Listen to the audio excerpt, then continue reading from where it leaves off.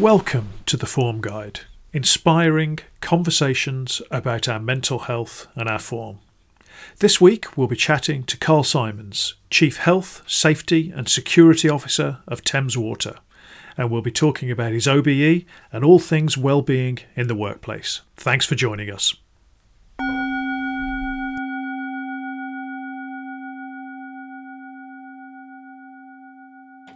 So, Karl Simons, welcome to the Form Guide. This is our LinkedIn Live and podcast. Thank you so much for joining us. Hello, Rob. Good to be here. Really good to have you. So what do you reckon? Phil Collins, were you a fan? Were you a Phil fan? Yeah, of course. I mean, in that era, in the 80s and in the 90s, wasn't it? But generally the 80s, I did like all Phil's, and he started as a drummer, didn't he? So, and then moved into the singing side. But yeah, that was a nice song, actually. It did cast me back to the 80s as a kid, growing up. I was in my teenage years then. So yeah, that was good fun. Definitely. Yeah, I remember that No Jacket Required album. It was one of the first LPs that I ever owned. So that always stuck with me. So Karl, welcome. You are Karl Simons OBE, and congratulations on the OBE. And we're going to talk about that. Thank you very much. Very welcome. Very welcome. Really good to see.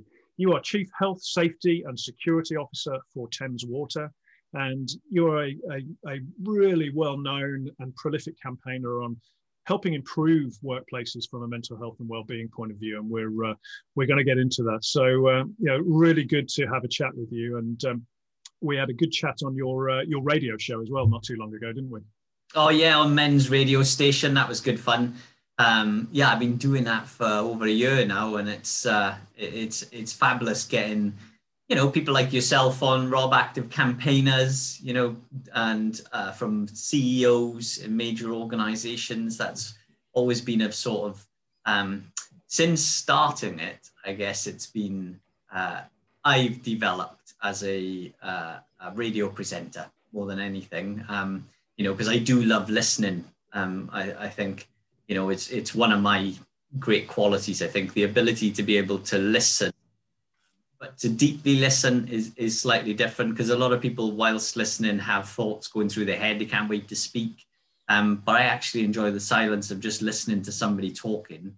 And when you're in a podcast radio show like that style environment, it's sort of, you've got to be able to listen, because as the whole point of getting on guests is you can hear their stories. Yeah. I can see you keeping your mouth shut, all those rapid thoughts running through your head there and saying, right, okay, let Karl talk. No, it's interesting though, and the art of listening is a bit of a forgotten one. And what that sparked off with me was the whole Clubhouse phenomenon. I don't know if you've been onto Clubhouse at all. Have you checked it out? No, I haven't. No. So Clubhouse, it's an audio only platform, and you go on there. So you're literally on your phone. So there's no visuals. So it's a bit like live podcasting. And I've done a few gigs on there, not promoted any, but it feels like everybody's trying to talk, and it doesn't quite have the intimacy of the podcast and maybe it will get there, but I think it's a bit different with that live thing where you've got panels of people and everyone's got a kind of bit to say. It's a bit strange, but a lot of people are using it. So I'm going to do a lot of listening. You're going to do a lot of talking, but we're going to start with the question. And that's the question that I'm sure you're expecting me to ask you. And the question I always start with, which is, how are you today? And what's your score out of 10? So I always go first. Mine, as you can see in my background, I'm an 8 out of 10, really good form today. And I think this week, I've been a bit sad over the weekend about my loss of fitness because of long COVID and my inability to exercise. But then this week, I've sort of come out of that low period with just a sense of getting things ticked off, feeling really productive this week with some exciting work things happening. But how about you, Karl? What's your score today? I would say it's up there, the 8 to 9 out of 10 at the minute. I'm pleased with where I represent Thames Water, as you know, and the organisation's made some real good advancements forward this past year again, which I'll talk some more about as we carry on. Personally, the families, all of the kids have adapted really well to working from home. They go back to school next week, so they're really excited. Boris's recent announcement kind of really shifted everybody upwards in my opinion, in terms of their give everybody a boost. I think the country getting a boost was a really good thing. And also seeing a sort of end in sight, you know, as the vaccination program kind of hopefully cancels out the volume of coronavirus cases, certainly affecting those most vulnerable. So I guess with the family doing okay, my wife's great. She's gone to work. She's worked throughout. She's away. You know, the kids are good. And me personally, I'm in a good space right now. I mean, although my arm is sore from the vaccination, right enough. So, you know, that's, but it's a good sore, you know. So I kind of, I mean, and I've spoke to so many people, obviously now that have had the vaccination, and you know, it's a great boost when it comes. It is, isn't it? Yeah, we're sort of. And when did you have yours, Karl? Last Saturday. I volunteer. I'm a vaccinator down in Bournemouth and Southampton. So any vials at the end of the day that are spare usually line up. What happens is, Rob, all the volunteers are exposed to an inherently escalated level of slight risk, because there's so many people coming through and you're doing the cleaning, and some of us are vaccinated who are qualified. And so what happens is everybody's name goes into, because it's usually to run these centres, you need people, what they call patient advocates for those coming through the door. You need the vaccinating team, and then you need the patient caring team for the aftercare service, right? Because people like to sit around and make sure nothing's going to happen. And so roughly you're talking about 20 to 30 volunteers in any centre of size, so everybody's name goes in on the list, and then they line people, and then it's all about who's the oldest. Gets a vaccination first. And I'm not that old, believe it or not. I mean, so I've always been pretty much down the list. But last Saturday, I was kind of shuffled in and said, we've got, you know, because what happens is the vials for the AstraZeneca, I'm not sure how much you know, but they come in 9, generally 8 to 10. So you get about 9 syringes out of a vial, So obviously they don't want to, you know, once one's open, they want to use up the syringes for that. So generally the people, which I think is a good thing, you know, you know, I was fortunate enough to get the vaccine on Saturday. Yeah, brilliant. And good for you. And thank you for the volunteering. It's an important job. I was lucky enough to be invited quite early to get one, maybe because I've got a few underlying health conditions, or possibly even because of my bipolar disorder, actually. But I was really struck by the carnival atmosphere in the vaccination centre, from the people in the queue to the people greeting to everybody. It just felt like this sense of hope going on, which is what it is, right? We see that light at the end of the tunnel, and it's definitely not a bloke holding a torch, right? I know, and it's a shame because you know, it would have been good to have people at the front saying free hugs, but unfortunately we're not allowed to do that still yet, Rob. We're not, Karl. So we should pick up on. We should see right away. We're going off on tangents, which is brilliant. You know, so my script is out of the window. But so the free hugs. Tell me about the free hugs idea that we discussed this on your radio show. All right. So I remember years ago, I think somewhere in the order of about 7 or 8 years ago, I was down in Brighton and I was walking through with my family through the centre. And there were these 2 young girls, and they were dressed classically like the 60s style hippie era. And one of them was holding a placard that said free hugs. So, you know, obviously I kind of went over and spoke to them and got a hug. And I tell you what, it was fabulous. Like, and we couldn't stop laughing about it all day, my wife and I, and the kids were getting hugs too. And I thought, isn't that brilliant? You know, what a thing to do in the middle of a high street like. Amazing. And I think we're missing that, aren't we? It's that physical contact, the oxytocin, the hormone that we get from an actual hug. I'm a big hugger. I know you are too. So we spoke about the idea that the next major well-being mental health conference that is a big physical event, whether it's Mad World or This Can Happen or Chris Cummings, if you're watching on your events, that you and I just have a little stand in the entranceway, free hugs, and as the delegates arrive, me and you are there to welcome the delegates with a hug. What do you reckon? Yeah, I'm up for it. We'll have to wear dark clothing because obviously, we're hugging a lot of females with the makeup on.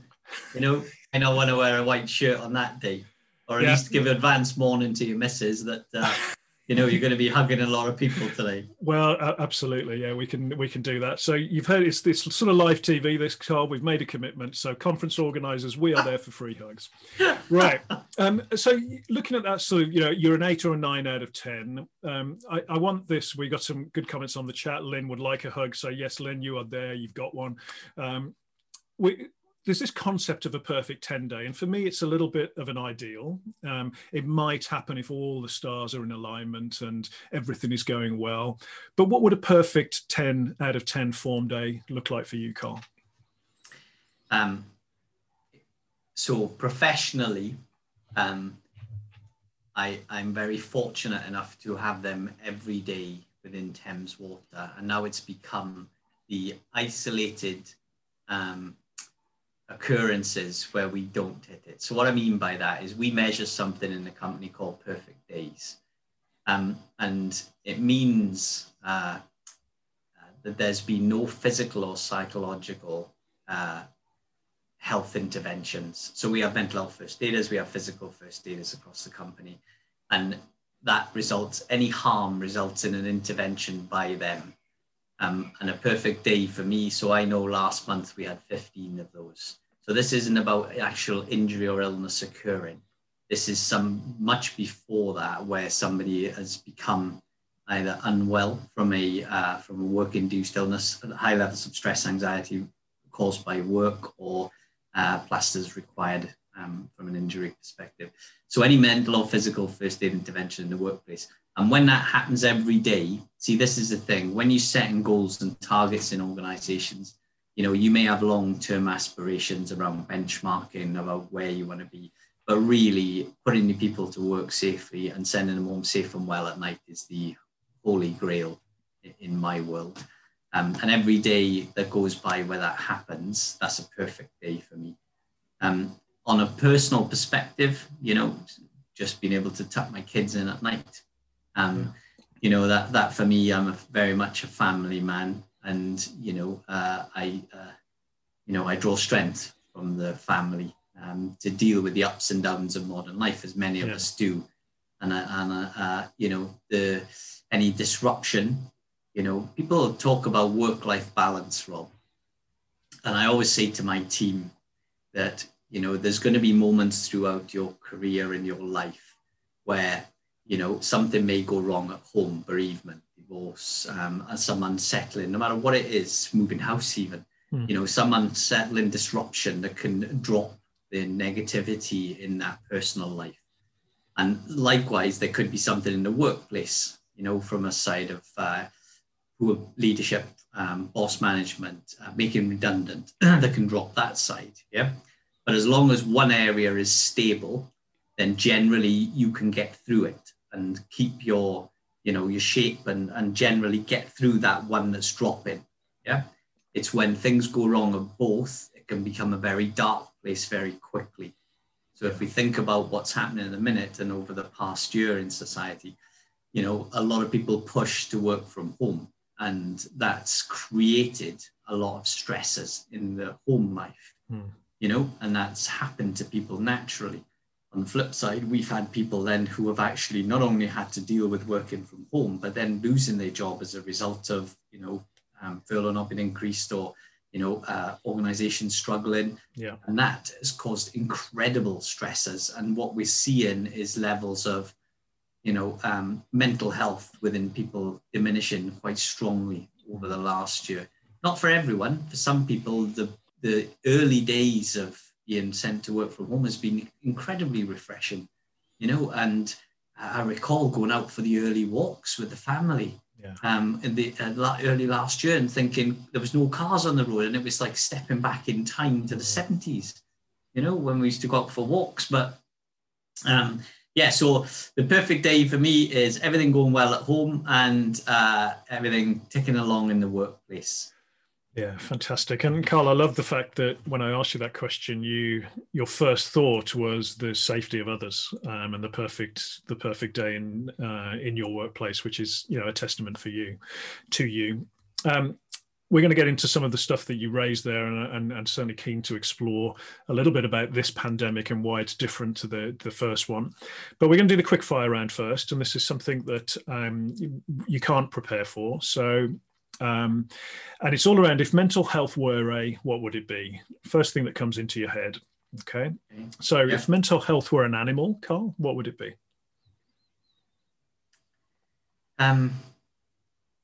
My default answer would be my dogs, because they're next to me. Yeah. But that would be an easy kind of get out, isn't it? You know, the puppy love and the unquestionable response. But I know it's a quick fire round, right? Yeah. But I would say, you know what I mean, let's do something different. So maybe a bee. A bee, the mental health bee. Why a bee, Karl? Right. Okay. So if you think, when I worked in the Middle East, out on the sites, we used to put a bit of water out next to the canteen, right, on the side. And one of the reasons for that was I had so many bee stings occurring across my sites, that, you mean, and it was always in the canteen areas. And the bees were trying to get at the water, not at the food. They were trying to get at the water, because it was the Middle East and it was hot on sites, and they were fighting with the site guys to be able to get the water. So one of the smart Indian fellas that worked with me on the sites at the time, he said, look, we just need to put water out for the bees. And I kind of said, really? And he said, yeah, we'll try it. So we did that across all the sites, and the bees would come because they have to feed the hive, right? Which is like their family, And that's what I mean. If they can't do that, they get all stressed, right? And bees have poor mental health if they get all stressed, They do, believe it or not. Yeah, okay, no, I'm with you. And you mean, but the bees, we stopped all the injuries as a result of dealing with the mental health of the bees. To be able to, they didn't want interest in food. It was getting that water, and they would all line up around the pot. It was a little sort of pot of water. It didn't need much, but all bees around it. And every site you went to, everybody, and they worked in harmony. Everybody coexisted at the canteen. The bees had where they went to, and they would all take the water, and they would go away, and they would go back to the hive. Amazing. What a great start. I mean, I love bees, and that whole kind of hive mentality is really cool. It's something we think about a lot with the form score in terms of the circles of support that we put in. But I just love that idea of something very simple, looking after the health of our bees, that then enables a little bit of harmony. I think there's a lot of good stuff in there. So yeah, thank you for sharing that one. So I think I can guess your answer on the next one, Karl. But if mental health were a color, what would it be? Oh, right. Okay. So red. It's got to be at the minute. For those of you that maybe are hearing this and not seeing it, I have got my Welsh jersey on at the minute. Just it was the first thing that fell out the wardrobe this morning. You know, because I was thinking, who am I on with today? And I thought, oh, Rob. All right, okay. I'm sure Rob saw the result of the weekend. Indeed. You know what I mean? So, and I know he's got his form score background that goes red if he's feeling a bit less than good about things. What you mean? Right? You mean that one? You mean that you can't, one? If I say too much about the rugby, he's going to turn to the red. So, but yeah, I think you know, I always, when you talk about mental health, in my head, I think mental fitness. And, you know, when I look at, you know, resilience and things that are a big part of how we manage our mental fitness, you know, we take the knocks, the daily knocks of life, you know, and work. We take those all the time. And our resilience comes from the strength, etc., of what we, our experience and what we do. But in terms of, you know, red would be mine, because obviously it signifies where I'm from. You mean something I'm passionate about, and the fire in my belly to make a real difference. I love that. The fire in your belly to make a difference. That's a really good way of thinking of it, igniting that fire. I love it. And we're going to talk about that passion in a second. So if mental health were a food, Karl, what would it be? All right. Okay.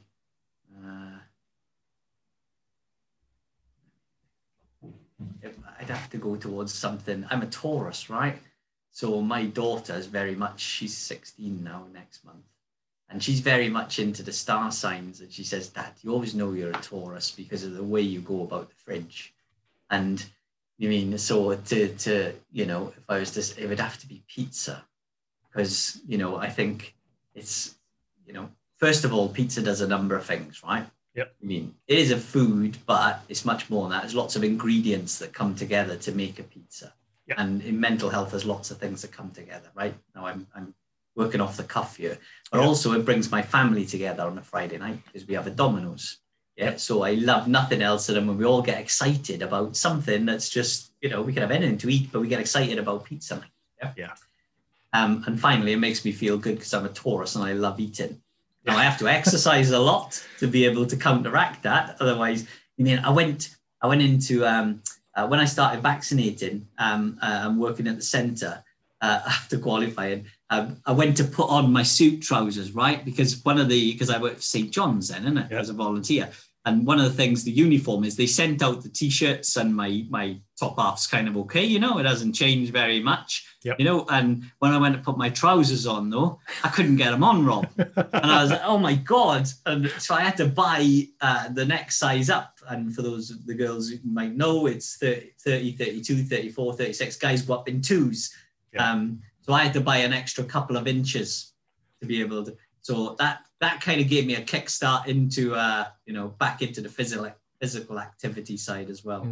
Well, so, yeah, pizza, Rob. There you go. Pizza. I'm with you on both of those things because you know, my inability to exercise has caused an expansion of my waistline as well, Karl, and I'm looking forward to getting back on my bike to address that.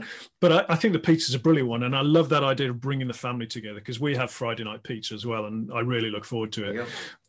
So I like that one. So if mental health were a song, what would it be? Oh, right. My default quickfire answer is Bread of Heaven. Yeah. Just because I like your background. By the end of this, is going to turn 10 out of 10 red. Or I'll put mine up. Yes. No, again, you know, I love. Right. Okay. So there's a bit of background to this actually. When I start thinking about it on the cup again. So in Wales, right, some of the best singers were always the bad boys. And the reason for that, right, is in Wales, the punishment was to go and do the choir. And when I was growing up, you know, a naughty young Welsh lad, as most of us were, you know, mischievous more than anything. Yeah. You know, so I ended up in the choir, right, because you had to do it at lunchtime, so choir practice. And then obviously, you know, so there was like lots of boys in the choir. That's why the Welsh Male Voice Choir and everything, they're so good because it was instrumental in Wales. You played rugby and you sang in the choir. Yeah. And often, you know, I played rugby in the school and, and later in the military. But, you know, I was also a good singer because I was in the choir, you know. So that's what you get. You get these big burly lads who are great singers and as well because they've grown up in the choirs. So, yeah. Brilliant. Bread of Heaven because of the choir. I love that concept, you know, of a slightly mischievous lad that gets sent off to the choir, and then there's this amazing bunch of singers that come out as a result. Excellent, great choice. Final one on the quickfire round: if mental health were a sound, what sound would it be? Silence. I love it. Why silence? Definitely, because I think it's those moments where you are reflecting that really are the times where you learn the most. A lot of people learn through speaking, right? I'm a great believer, like, you know, take this quick fire round, yeah? You mean, you're thinking so many things, thoughts going through your head, and at that moment, you're creating as you are speaking, right? Yeah. So that was me in creativity mode. And I do bounce off that with the team, but you always need that time to step away, reflect, what is happening. And you mean, in the moments where you are, I mean, I'm not about sleeping, but the moments where you take that time to reflect, and often we don't do enough of that. Yeah. And I think, you know, because we're always busy in our thoughts nowadays about something, but this is why mindfulness took off, right? So because it's concentrating on one thing and one thing only. Yeah. And I like when I get a chance to reflect and really start to. And it helps my mental health when I'm thinking about, right, what do I need to do? So I'm looking at maybe writing an article, or I'm looking at doing a topic, or I'm creating, and after I have the surge of discussions with the team and emotions, I like to then come back and just sit and start to think and reflect. So the sound of silence would be my sound. I think that's a really interesting answer. And you're right, I agree with you. And there's a few things that spring to mind there. One, I talk a lot about the gift of self-reflection with respect to answering that question, how are you today? What's driving it for you? Are you balancing stress? Have you slept well? Have you exercised? What are your connections like? But it all starts with that moment of giving yourself some space to think about it, because then you can work out what's driving it. But the other bit that sprung to mind when you were talking there was the way we've been working through the pandemic is limiting that silence, limiting that reflective time in certain cases, because we're going from one Zoom or Teams call to the next one with very few breaks, with very, very little space. And I think interesting to hear your perspectives on this in terms of how we counteract that in the workplace. But have you noticed that that's the way a lot of people have been working and those issues have been coming up? It is, yeah. I think when I reflect on the pandemic over the last year, coronavirus has made working from home socially acceptable. And that's a huge step forward in a positive way. Many of the tech companies in Silicon Valley started a movement around this a number of years ago. But big business, industrial business, struggled with the concept. Certainly old school leaders struggle with the concept of how could people possibly be still working if they're at home, right? And what was happening was, people didn't go into, they could work from home. They had the technology to do it, but they felt the need to be at the table because the perception of others just thinking, and their boss just thinking, well, where are they? They're not here. They're sat at home. They must be chilling out with the family or the dogs or doing something else other than work. And the reality is this has really fast forwarded our evolution as a species towards a much more acceptable form of not being on the road all the time and not being in the office for no reason just to attend meetings, because the corporate world has developed into a meeting society. And lots of companies have tried to break that philosophy within their business and failed miserably and struggled with it. And this has fast forwarded us to be able to do that. And I think making it socially acceptable. So now good leaders will be saying, to their teams that are around the table with them, why are you here? Why didn't you dial in? And great leaders won't even be in the room themselves, and that's the difference, is the great leaders. So my team are all dying to meet up, right? Because we're a safety critical organization. We're key workers, right? And within Thames, and we're working all the time throughout the pandemic. And I go out to sites, to be able to do audits and speak to teams, etc. But I haven't met with my team collectively because I don't feel that it's essential to do that. And that resistance, in my view of great leadership, is that's not essential. Me going out on the sites to do certain audits is, and I only do the essential stuff because that's the government guidelines. Yeah, absolutely. And my hope is that as we come through this pandemic, we retain the good stuff about choice of how we work, and then we rebuild the levels of connections with our employees, and I guess help them with that self-discipline of how we work and making sure we get recovery time in the day, etc. We've got my little lad here. Do you want to go and watch the TV for a little bit? Yeah? Good man. And so we're now like 30 minutes into this, Karl, and I've not asked you a proper question because there's been so fascinating on what's come out of the quickfire round. But I wanted to ask you and really recognize the contribution you make, and you've recently received an OBE for those services to mental health. And we also recognised you as an ally to the cause as part of the Inside Out Leaderboard, and delighted to be able to do that. But why are you so passionate about it? What is it that drives you to invest so much personal capital and time into helping create mentally healthier workplaces? And that's workplaces not just in your own, but far beyond. So what is it that drives you, Karl? So I've my entire pretty much my entire life has been my entire career has been dedicated to the preservation of life. The military is about prevention of death. You know, I mean, it's about preserving life as opposed to taking it. And most people think you go to shoot guns and shoot people, but in reality, we're sent into conflicts to protect those who are most vulnerable and innocent. And when I left the military after, serving 13 years and multiple conflicts as a soldier, moving into still doing a role that involved protecting people from injury and illness was a natural fit for me.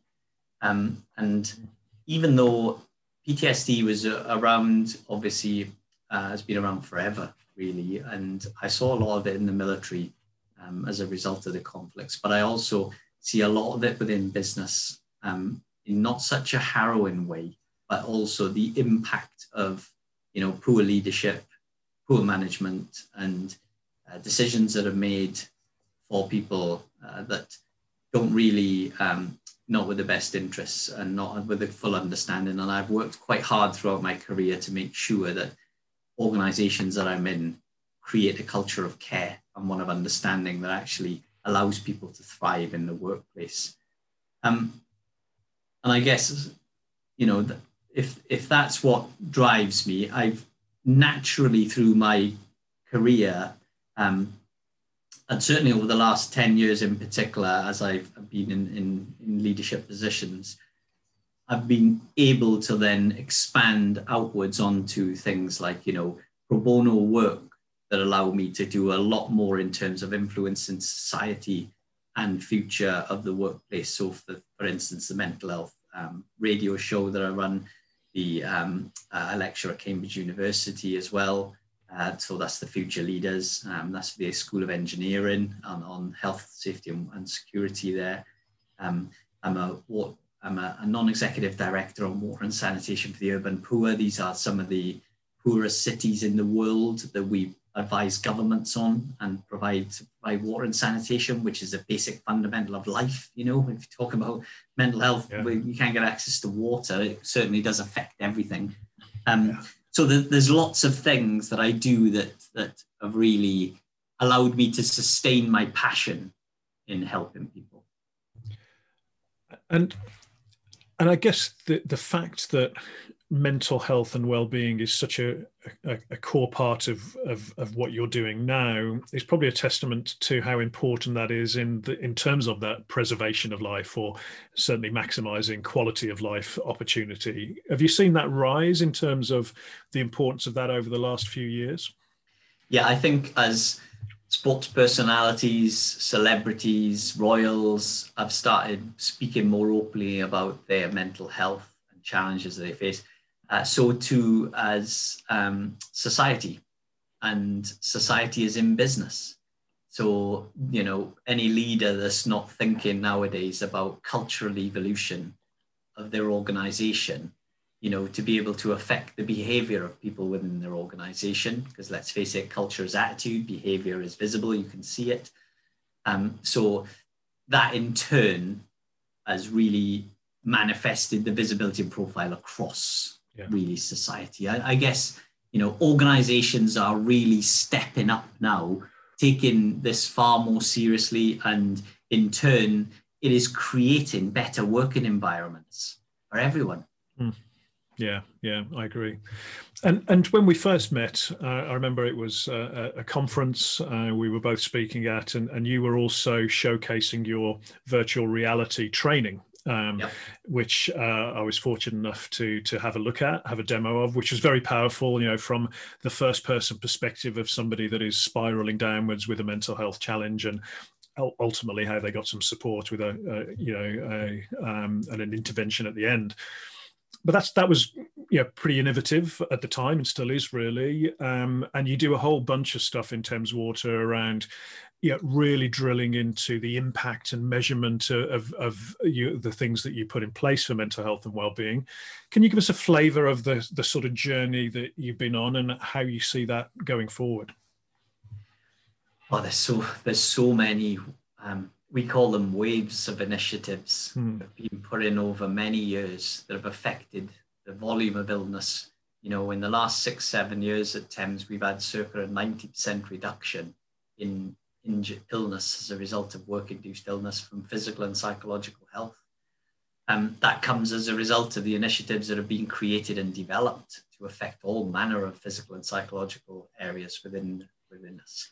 But if I was to call out a few that have really made the big difference, I would say, first of all, from a leadership perspective, the education levels around the executive table and the leadership top 50 to 100 in any organization, that's the areas where you have to concentrate, because that's setting the tone for the company. Yeah. But the next thing is the ability to ask the right questions at the right time. And by that, I mean, most organizations still aren't asking the fundamental basic question when somebody goes off absent. Is it work or non-work related? Now, the ability to ask that question needs to come from culturally, somebody will answer it as to how mature your organization is. If they fear reprisal, because maybe it's poor line management or it's harassment within the workplace or anything that's caused them to go off, and then they say, oh, I've just got a case of diarrhea or flu, or cold. I mean, because they're masking the real issue. It's because the organization hasn't created an environment where people feel safe to be able to call out. But once they get to a point where they can ask that question, you see many organizations, injury has become acceptable to have an investigation. Anytime somebody's off work as a result of injury, there's an investigation, there's an executive review, and there's learning to prevent a recurrence. Yeah. Well, we should be doing the same, and we do in Thames the same thing for illness. If somebody goes off unwell with work-related illness, there needs to be an investigation, there needs to be an executive review, and there needs to be learning. Why? Because there's a legal and moral obligation to prevent a recurrence. You can't have somebody just sat at home then coming back into the same environment where nothing's changed. Yet so many organizations are still allowing this to happen. So within Thames, that executive review, uncomfortable at the beginning, about 6 or 7 years ago, we put it in, very uncomfortable for the executives in the first one. Can we talk about it? Well, it's health. Can we talk about it? Well, of course you can. You need to have the conversation. How are you going to prevent a recurrence? Yeah. And we helped steer them through that journey. And now it's accepted that, the right conversations will be happening. That in turn has affected how seriously the organization takes it, because the leadership takes it seriously. It's really interesting, isn't it? And you touched on psychological safety, and I guess that's what we're talking about here. It's people feeling psychologically safe enough to be able to be authentic and honest about what is driving that period off work. And then the organization has the information to do that review and to make change. And presumably that takes time to build up that level of trust with employees. Definitely.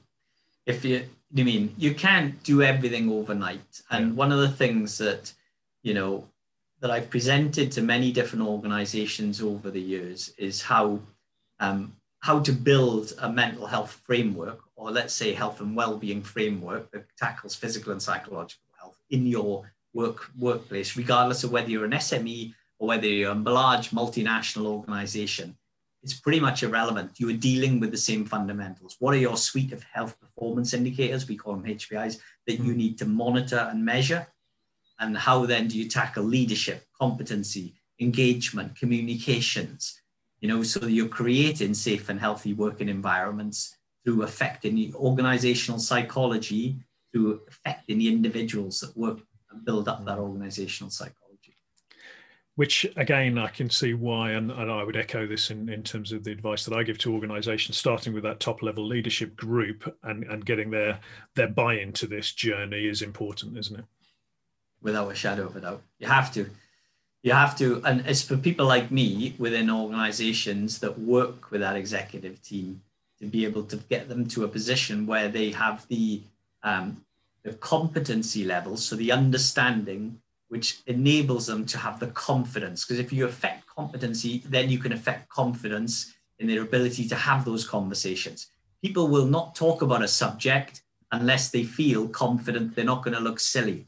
So if you were asking me now about, tax, because I know you used to work in tax, didn't you, Rob? I did indeed. If you started having a conversation with me now about that, I wouldn't be able to talk to you about it. I wouldn't feel comfortable talking about it because I don't have a clue what I'm talking about.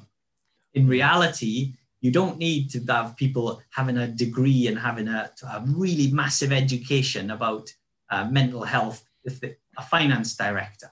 I mean, my finance director at the minute, the CFO, he's great. He likes mindfulness and he's invests in health and well-being across the company. Why? Because he understands it. Why does he understand it? Because we talk about it and we've worked within the company on it. And that's the bit. Don't need to be an expert. You just need to influence that understanding of leadership. Yeah, absolutely. And it is a human issue, and we can do that. I think there's a point around, you are in a very senior position in the organization, so you do have some influence. I think somebody who might be a well-being manager, and that's the sort of top level well-being person in an organization, might have a bit of a tougher job. But I think it still is putting that case forward, isn't it? And getting the buy-in from those that are potentially making the decisions on budget and comms and all the rest of it. Yeah, of course. Yeah. But also it's the connections. I always say to the organization, listen to the silent majority, not just the vocal minority. Because if we listen to the vocal minority, often, if I did that, I'd be listening to a select group of individuals that I engage with on a regular basis. Yeah. So things like your surveys give you the ability to then turn, if you're a wellbeing manager in a smaller organization, or the company's just starting out, get the survey done and ask the question, does the organization take health and wellbeing seriously? Get the feedback. And then you're able to go, well, here's your ammunition for here's what I think we should do, but here's the reason why. And that's the bit. If you can get that reason why through that engagement survey feedback, then you're already opening the door to the investors and the purse string holders. Yeah, absolutely. Yeah, absolutely. It's good advice. Looking forward, next 12 months, what do you see in terms of any emerging risks and opportunities, I guess, as well, around the mental health and wellbeing agenda in the workplace? Okay, so I'm glad you asked this. So I recently wrote an article, which I haven't published yet, about the emerging risks that we are seeing at the minute. And these are hidden risks that aren't being talked about effectively yet. So to give you an idea, one, for example, is the physical separation between the home and the workplace has diminished for so many of us. Now, for some of us, for example, me, when I'm working at home a little bit more than I would normally do at the minute, or for a permanent home worker that's in, say, a HR position or finance position, they will be dealing with their normal colleagues on the Zoom calls, and then they'll be getting a break and they'll be going to see the family. And there's not much change in that, okay? Mm-hmm. For somebody who's in a frontline facing, customer facing role, such as IT professional call center rep, a customer call center in utilities, electricity, gas, water, they generally are on the receiving end of negative customer calls because somebody's phoning up, not to say, well done for providing me with water or electricity this past month. It's generally a bill issue, or it's a supply issue, or something that's got them a little bit unhappy. Yeah. So those negative calls. Now, in between the breaks, normally they would either, if it was an uncomfortable conversation, they would put their hand up for the supervisor. Or if it was, they were going for a break and they've had a series of negative calls, they would have a chat with the line manager, or they would talk to one of their colleagues, a chance to let it out before they get back in the game with the headset back on. Yeah. And we have then the final real big separation barrier, which is that drive home, where you leave the work behind you, you get in the car, the radio's on, and then you're looking forward to what's coming next. Oh, I'm going to see the family. Oh, I'm going to see the dogs. Oh, I'm going to go through the door. And by the time you walk through that door, generally you're kind of in a different mode. You're saying, oh, here's my safe zone, my family, and things are refreshed. These individuals now are actually coming off those calls, in they break, take the headset off, and going immediately confronted to the family. And the family see not the fun mummy or daddy coming in through the door after a day at work, a little bit tired, but chuffed to see them, happy, lighting up the room. They see the negative, chronic effects of long-term working from home in negative environments. So I think organizations need to start thinking about how they actually deal with those in frontline customer call center roles at home, facing bombardment of negative calls, and how that's immediately impacting longer term on the family that see them directly and immediately. Yeah. Makes sense, Rob? It does indeed. And you know, we talk a lot about using that commute time that we don't have anymore to actually put a buffer in between home and work. And it could be just as simple as just going for a 10-minute walk, couldn't it? Because you have a boundary, you have a buffer, you can decompress, you can process a little bit. But you're right. I think we do need to find the way to create those touch points for people that are dealing with negative things as part of their job, because that would be just that conversation with a colleague, with a supervisor, with whoever, just to offer a bit of support. Whereas that can just build and build up if you're just face the screen all day, right? Yeah, definitely. I'm trying to think, what do I call it at the minute? You know, because you can't call it dealing with the negative calls, you know, but somehow we need to brand it to be able to show people, that's you've got this, we've got this in our company.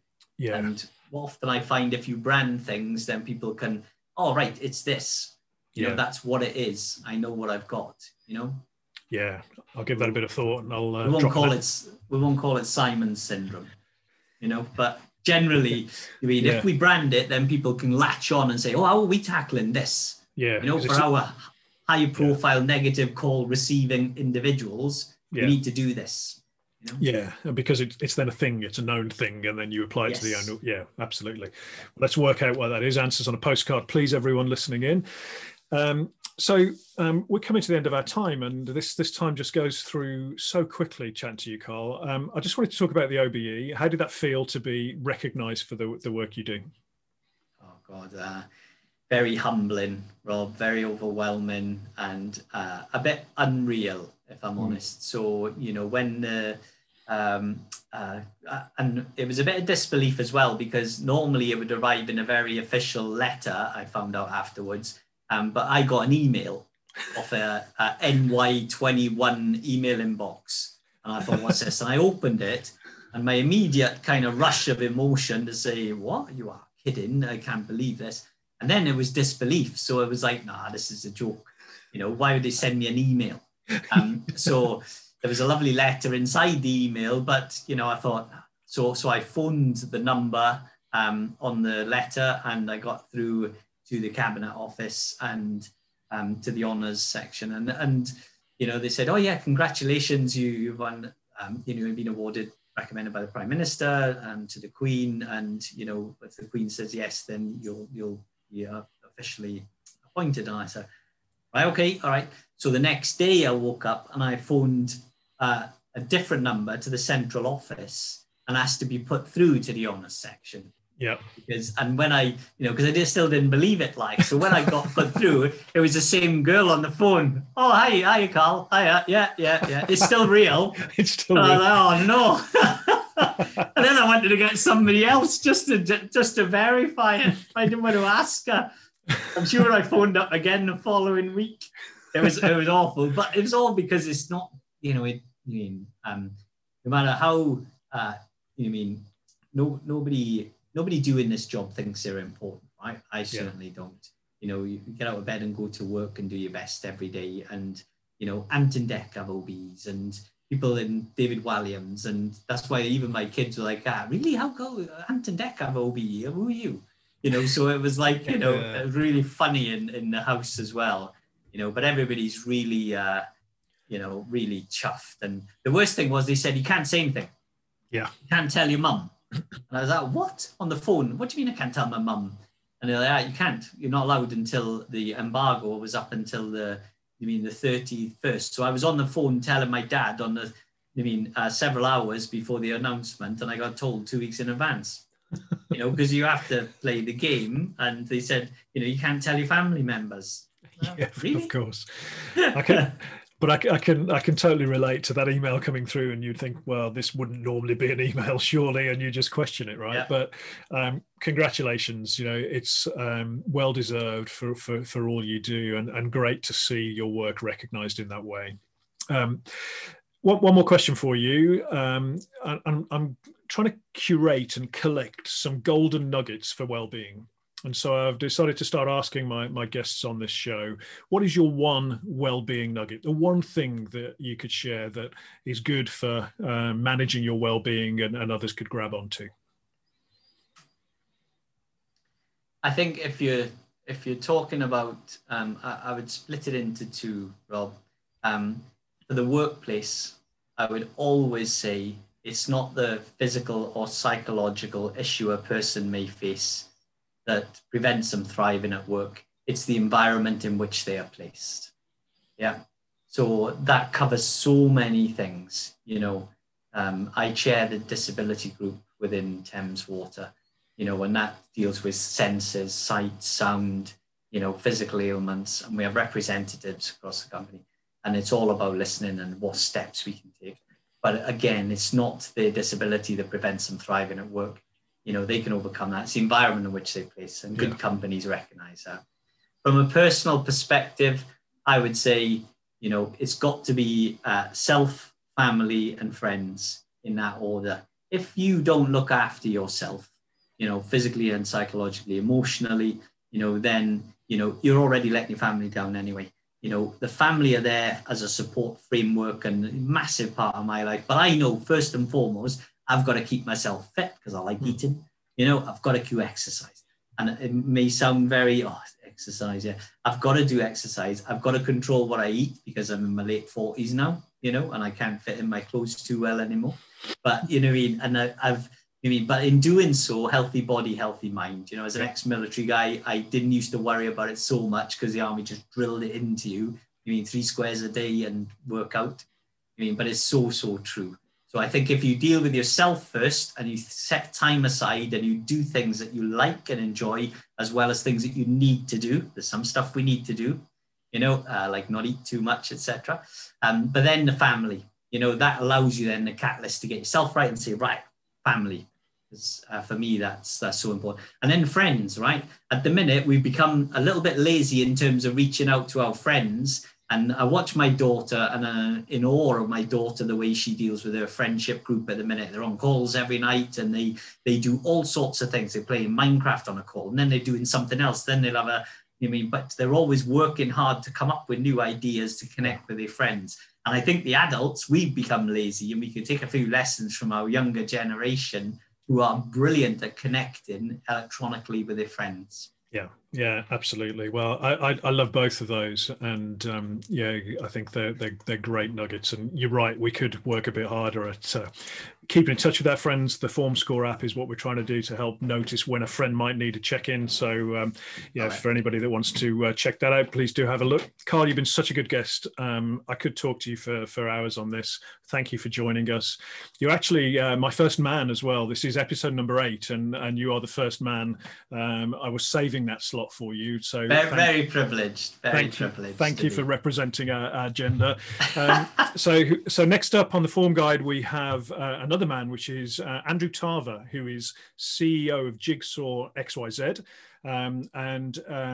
Tarver and I are going to talk about bipolar in advance of World Bipolar Week. So that's going to be 9 a.m. next week. So please do listen in then. And Karl, thank you so much. Loved it, Rob. Thank you.